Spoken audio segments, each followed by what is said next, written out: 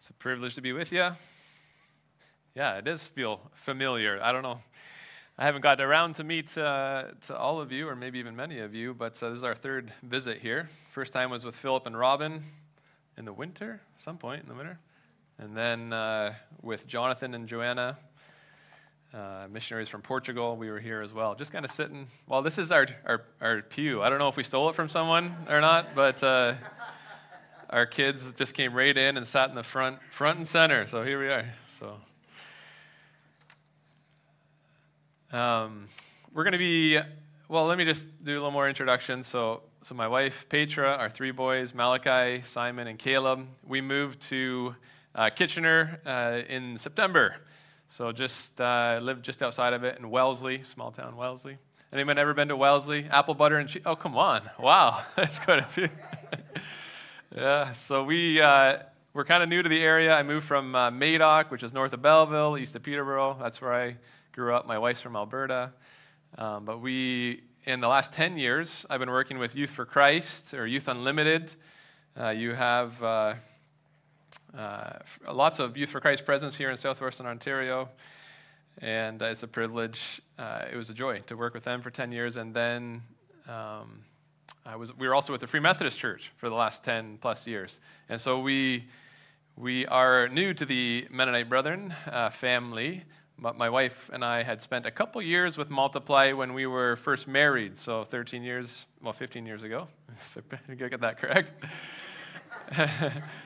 And yeah, so we are in some sense coming back to Multiply in the MB world. So it's a joy to be here. We're going to be continuing this theme of spiritual disciplines, and the title of the series, I'm losing it. Ancient Faith. Yeah, and we're going to be focusing on this practice of guidance. And I was tuning in a little bit to some of the messages that Keith and Tamil have been sharing in this series. And it's good. And when my first visit here, I was well aware that this was something that as a community you are embracing, the spiritual disciplines and practices, and that you're bringing even into the services, these different ways of engaging in prayer and the spiritual disciplines. I'm just going to take a stab. I know. Tamil and Keith have given some explanation of what are the spiritual disciplines and how do we engage them as kind of a general sense. I'm just going to add another layer to that, or a different perspective perhaps. Starting with this illustration of a seed and soil. So what's the purpose of spiritual directions? The purpose is to open us to the transforming work of God. The transformation is not something that we do or that the disciplines do, but it's something that God does. And the purpose of the disciplines is to open us up to the transforming work of God. So, seed and soil. We are the seed in this illustration, and the disciplines are the soil. The seed all by itself will not grow. Even if you pour water over it, put sunlight over it, even sprinkle a little bit of fertilizer over it. Imagine a seed like sitting on your deck or on a table, and you're adding, sunlight and water and fertilizer, but it doesn't grow. It doesn't grow without the soil. We need something to contain the seed, something by which the water and the nutrients are administered. We need a substrate. We need a medium through which the water and nutrients come to the seed. And so these are the Christian disciplines, the soil. They are a means of grace. Perhaps you've heard that expression, a means of grace, by which God's transforming power is administered into our lives.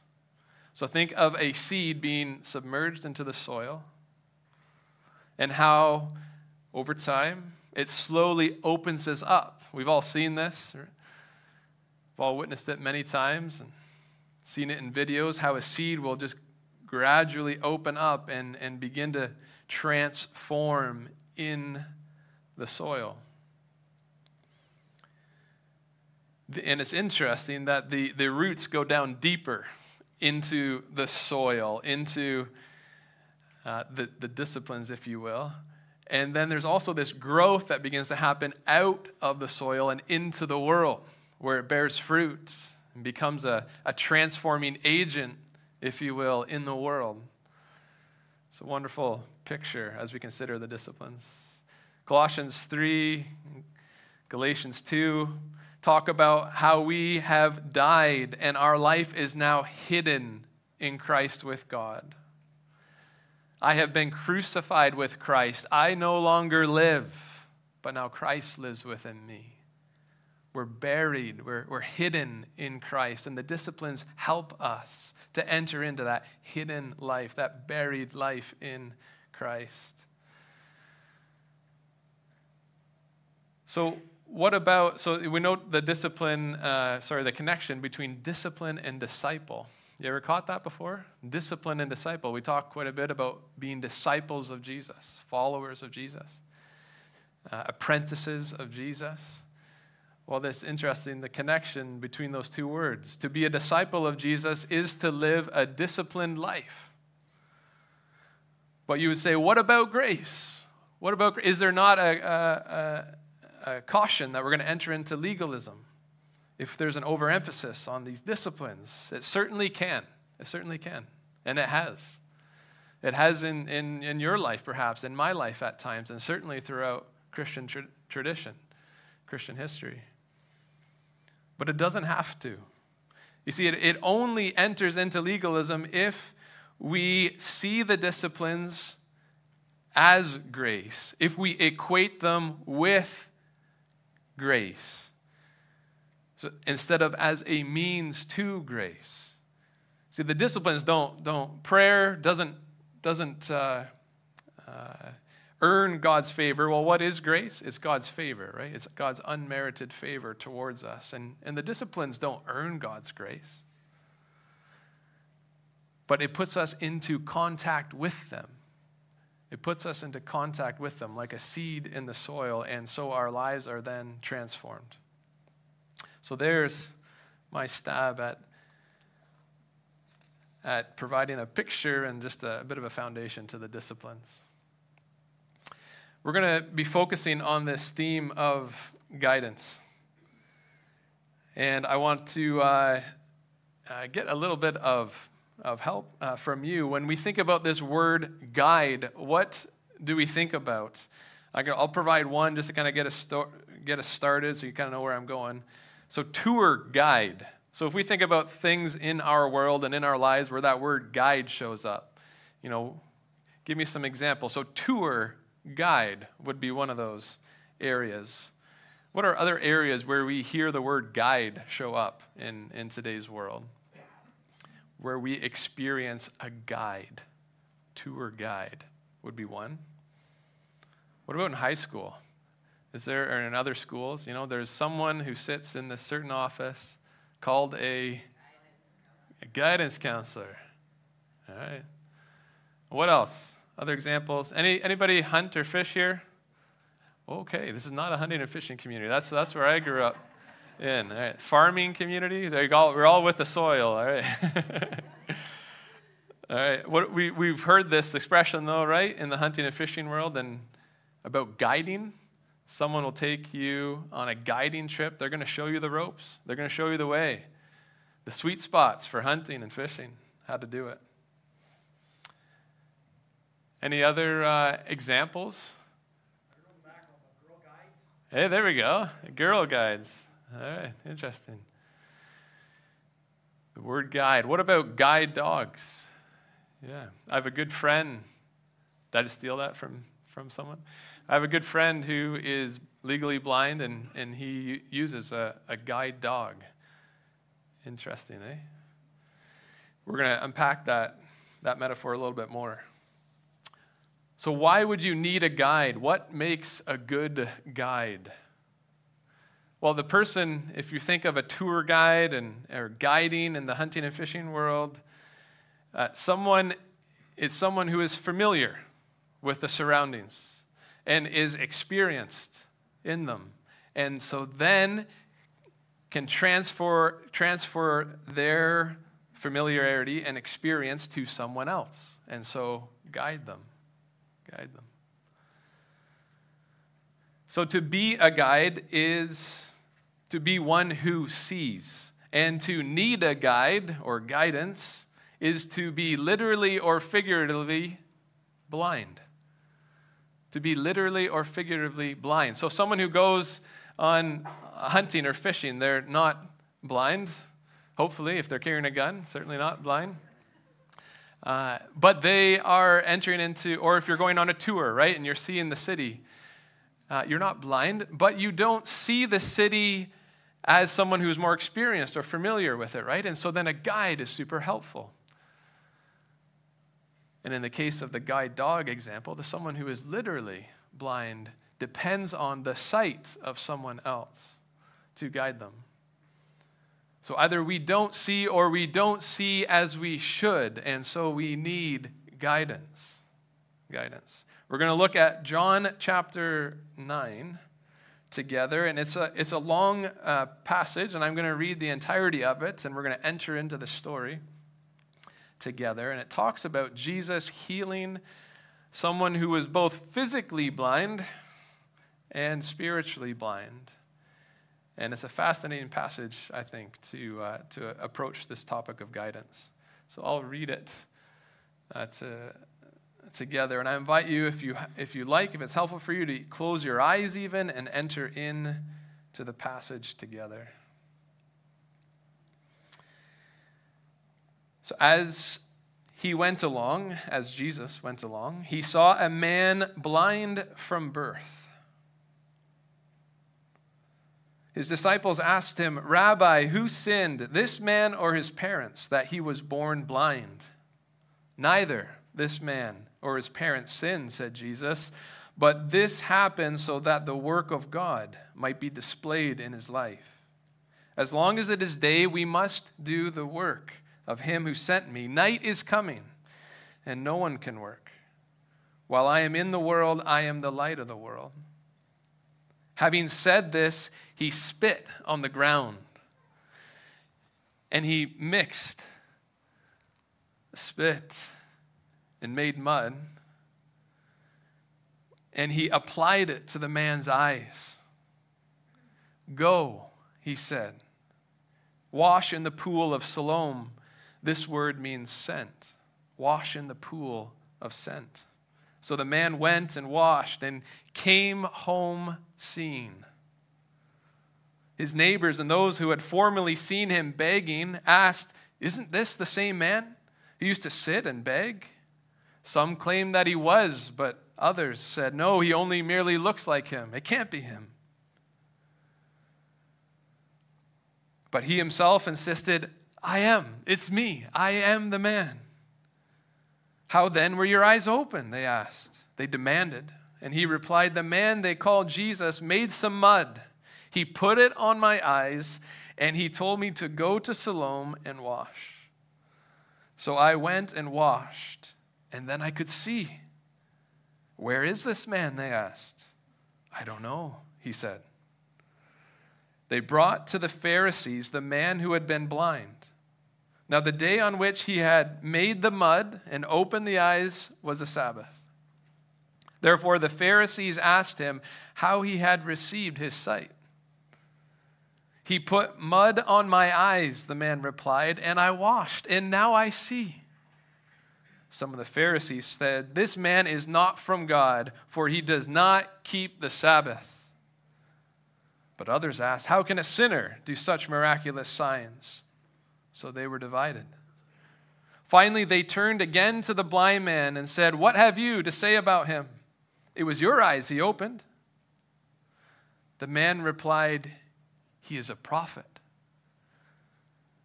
Interesting. Just noting this as we go.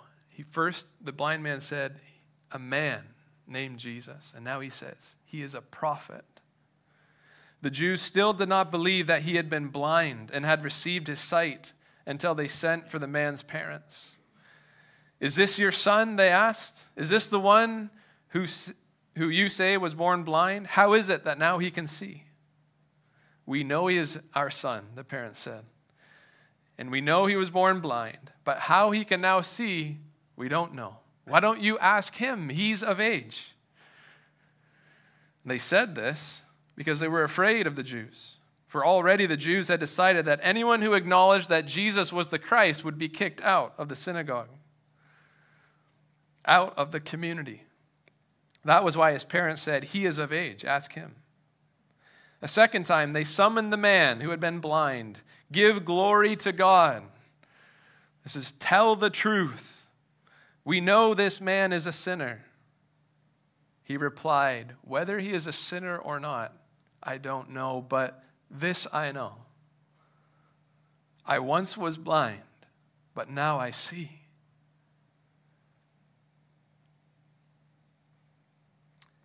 Then they asked him, what did he do to you? How did he open your eyes? He answered, I have already told you, and yet you did not listen. What do you want? To hear it again? Do you want to become his disciples too? Then they hurled insults at him and said, you are this fellow's disciple. We are disciples of Moses. We know that God spoke to Moses. But as for this fellow, we don't even know where he comes from. The man answered. Now, you can feel some of the energy and the frustration rising, right? The boldness in this man. Now, that is remarkable. You don't know where he comes from, yet he opened my eyes. We know that God does not listen to sinners. He listens to the godly man who does his will. Nobody has ever heard of opening the eyes of a man born blind. If this man were not from God, he could do nothing. To this they replied, you were steeped in sin at birth. How dare you lecture us? And they threw him out of the synagogue, out of the community. Jesus heard that they had thrown him out, and when he found him, he said, do you believe in the Son of Man? Who is he, sir? The Son of Man is interchangeable with Son of God. It was a title Jesus often liked to refer to himself as, Son of Man. Who is he, sir? The man asked. Tell me so that I may believe in him. Jesus said, you have now seen him. In fact, he is the one speaking with you. Then the man said, Lord, I believe. And he worshiped him. Jesus said, for judgment I have come into the world, so that the blind will see, and those who see will become blind. Some Pharisees were with him and heard him say that and asked, what? Are we blind too? You talking about me? Jesus said, if you were blind, you would not be guilty of sin. But now that you claim you see, your guilt remains.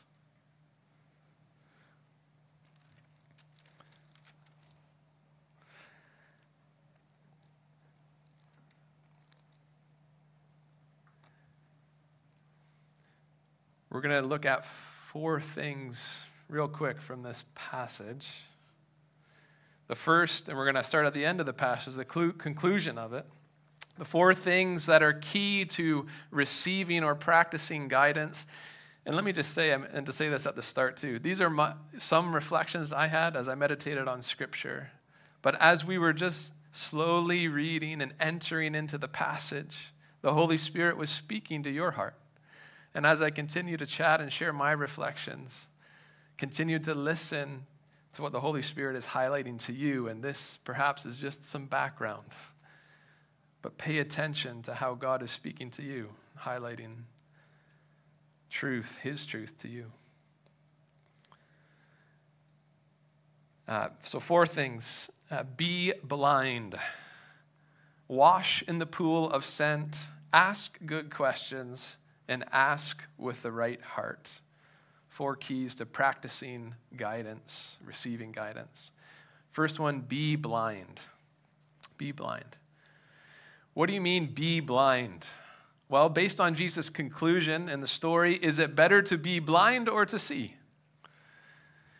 to be blind, says Jesus. For judgment I have come into the world so that the blind will see, and those who see will become blind. So careful for those that claim that they can see. Now, what's he saying? Does he want people to walk around in ignorance and stumble around in the dark spiritually our whole lives? Well, no, of course not. He wants us to see. He wants us to walk in the light as he is in the light. But in order to receive that light and that sight, we must admit that we don't see very well. Or maybe that we are in fact blind. This is the place of humility, of meekness. We receive our sight through ongoing dependency upon the Holy Spirit. This is what it means to be blind, to depend upon the Holy Spirit as our guide and our helper. And of course, this is how Jesus describes the Holy Spirit in John 14 and John 16. He says, I will ask the Father, and he will give you another counselor. That's how the NIV translates it. To be with you forever. It's translated in other places as comforter or as helper or even as advocate. Apparently, it was a legal term of the day, parakletos. Para meaning to come alongside and kletos meaning advocate. And so the Holy Spirit is going to be your advocate, your helper. He's going to come alongside you and he's going to guide you into truth. I will not leave you as orphans, says Jesus. I will come to you. How? By the Holy Spirit. And in John 16, verse 13, he says this. But when he, the Spirit of truth, comes, he will guide you into all truth. He will not speak on his own, but he will speak what he hears and will tell you what is to come. So do you lack wisdom today? Are you seeking the truth for any given situation, what you should do in any difficult situation? Ask the Holy Spirit. Admit first that you don't see well on your own. Be blind. And so depend upon the Holy Spirit in a very real and radical way. It's easy to lean on our own understanding, isn't it? It's easy to think that we have what it takes and just reason our way through. Of course, in Proverbs, we're told to not lean on our own understanding. Trust in the Lord with all your heart. Lean not on your own understanding. In all your ways, acknowledge him, and he will make your paths straight, or he will direct or guide your paths. So my friend Daryl, who is legally blind, has a guide dog named Dermot. And so Daryl works with Youth for Christ, and we went on a number of trips together. And Dermot was always there.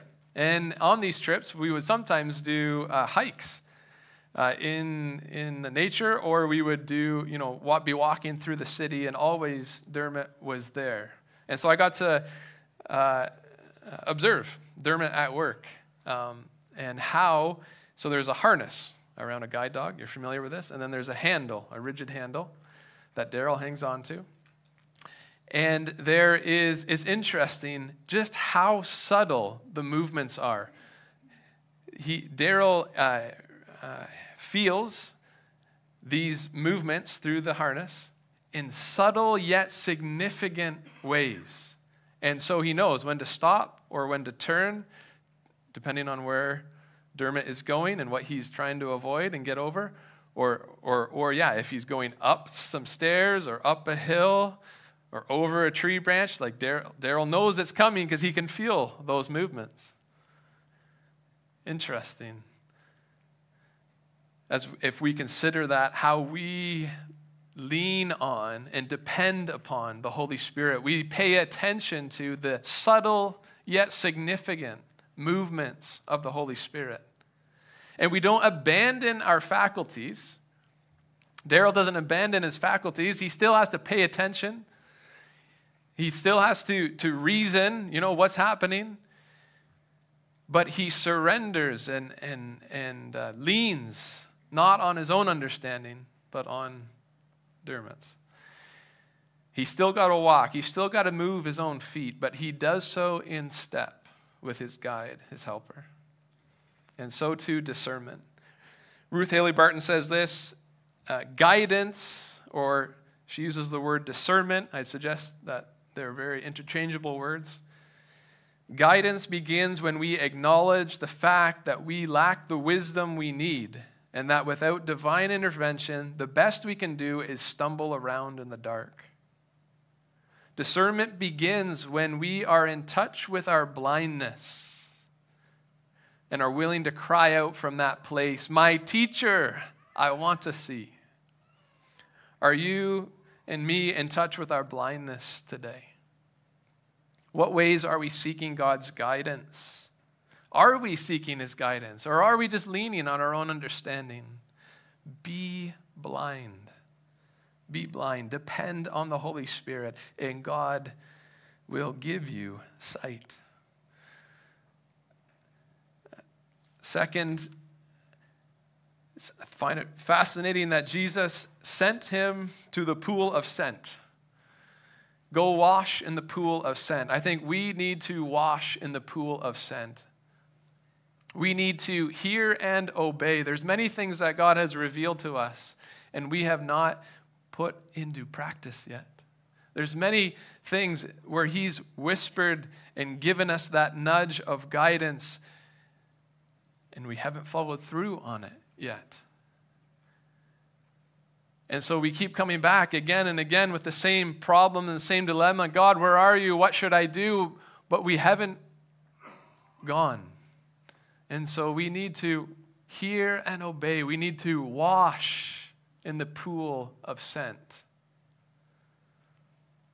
And then the man comes home seeing. Isn't that fascinating? I think if we would be more attentive to what the Holy Spirit is saying, I think we're doing that. We're heading that in the right direction, but then also attentive to obedience. Attentive to our obedience. Wash in the pool of scent. We will come home seeing. We'll enter into guidance in a better way, in a more significant way. And number 3, ask the right questions. You'll notice that there's a lot of questions being asked in this passage, isn't there? Good questions contribute greatly to good guidance. This has been super helpful in my journey, and as I've studied this theme of discernment and of guidance, questions are super helpful.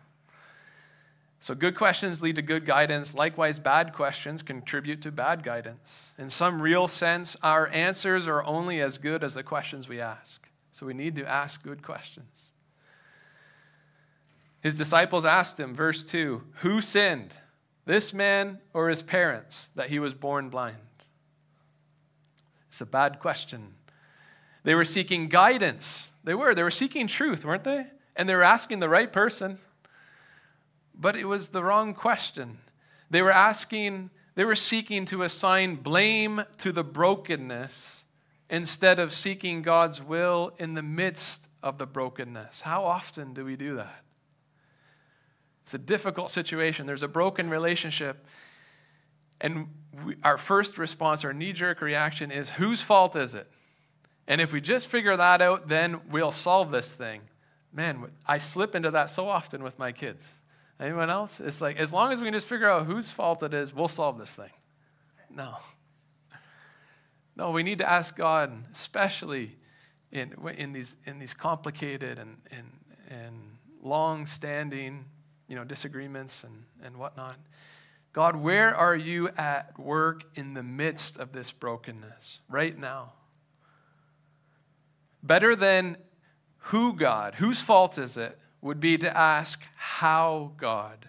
How are you longing to enter into this brokenness and bring your hope and healing? Better than why, God, would be where, God? Where are you at work? And how are you inviting me to respond.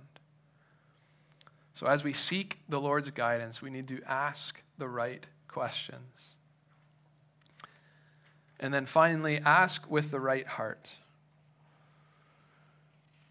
We can ask the right questions, but with the wrong heart. If we look at the Pharisees in verse 13, they brought to the Pharisees the man who had been born blind. Now the day on which Jesus had made the mud and opened the man's eyes was a Sabbath.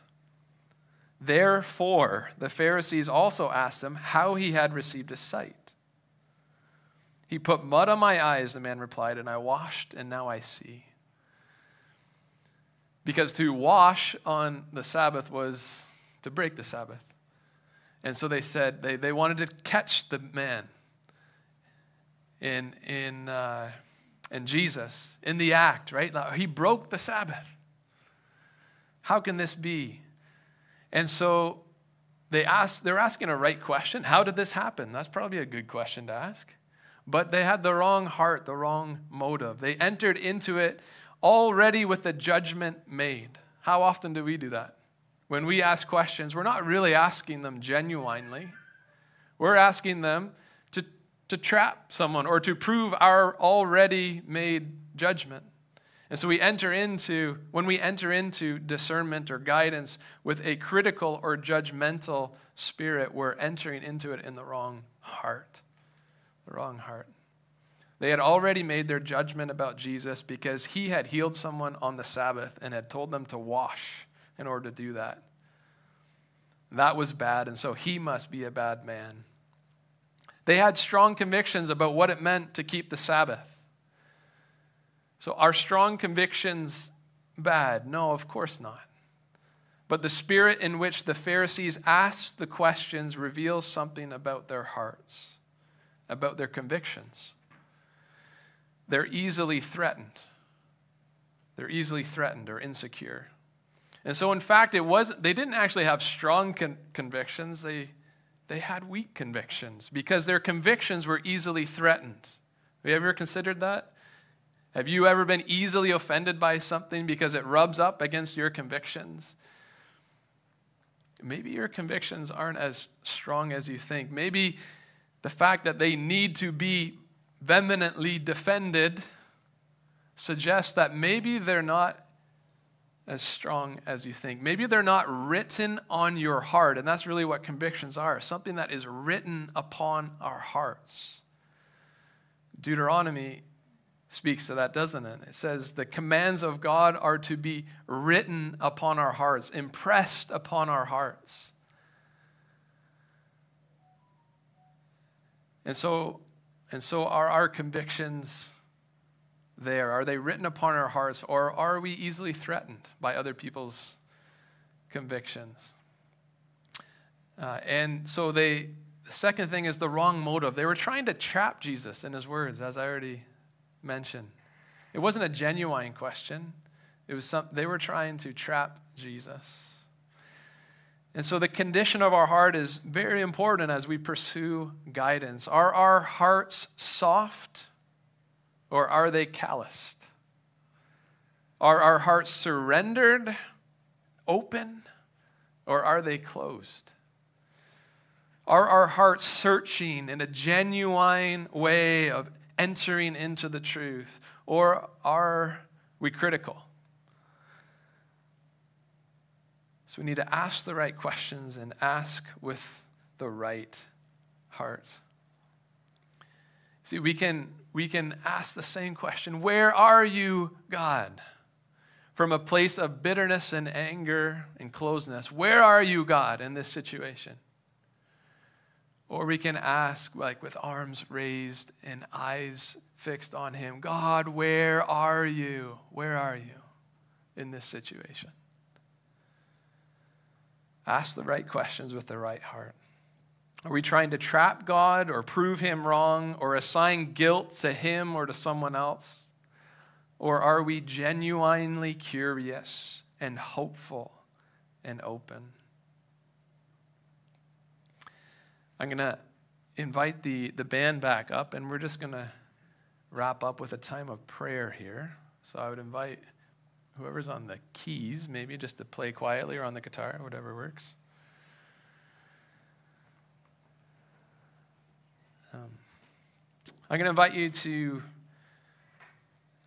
and you're very familiar with this because I've been here a few times, and we just did a little bit of this already this morning, to enter into a posture of prayer.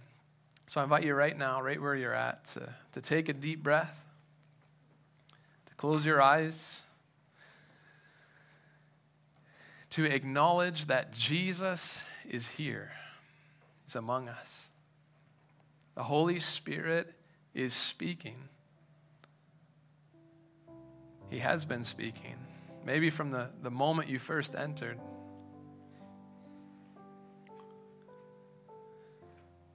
It was a conversation that you had with someone. It was something through the worship music. There's something that grabbed you as we were doing the prayer practice this morning, reading the scripture together. The Holy Spirit is present. You're here. You're here, Jesus.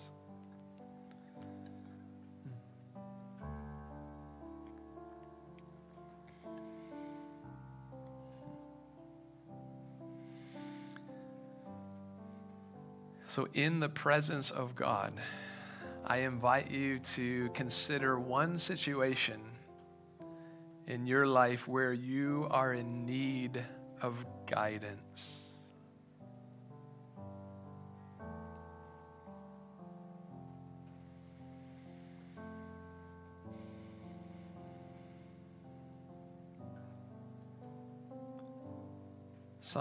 Some situation where you feel stuck.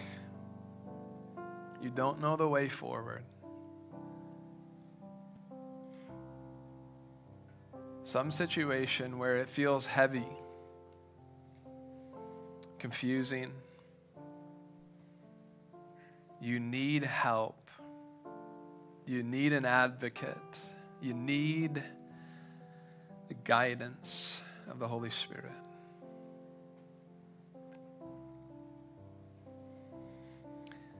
I want us to begin, as we hold that situation, in the presence of God. Begin by admitting that we are blind, that on our own we do not see well. We need help. We need you, Holy Spirit.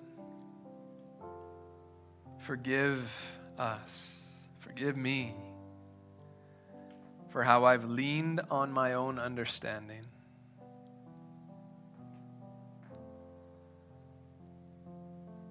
Help me. Help me, Jesus. Be my guide. Be my eyes. I want to see.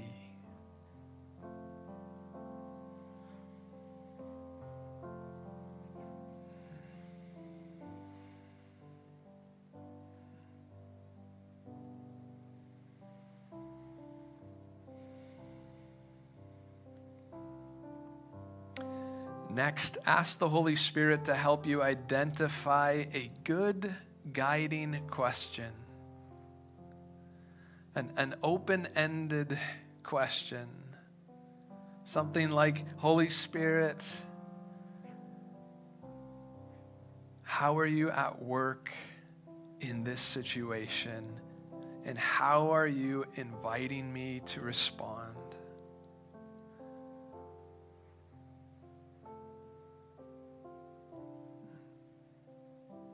Invite his searching light into the situation.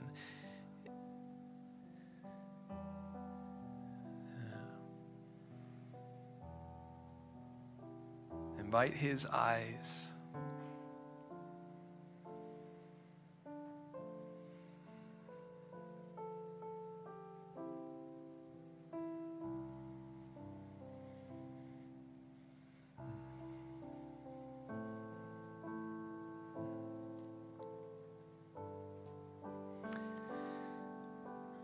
And as you hold that question before God, check your heart.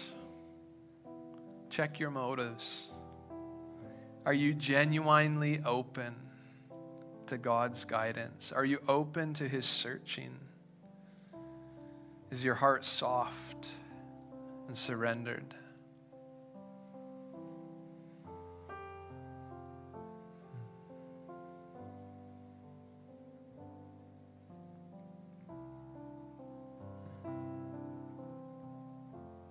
Thanks, God.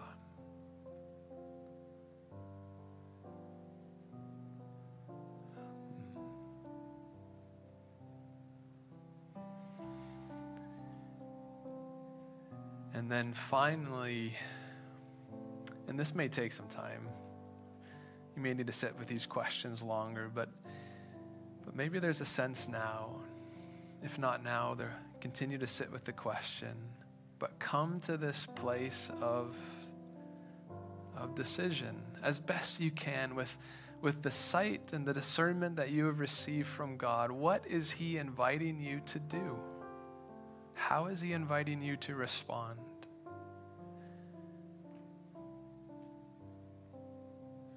And commit in your heart to obey.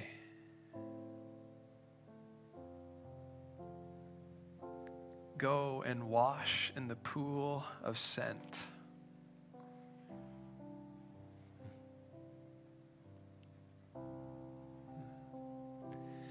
And in so doing, come home seeing.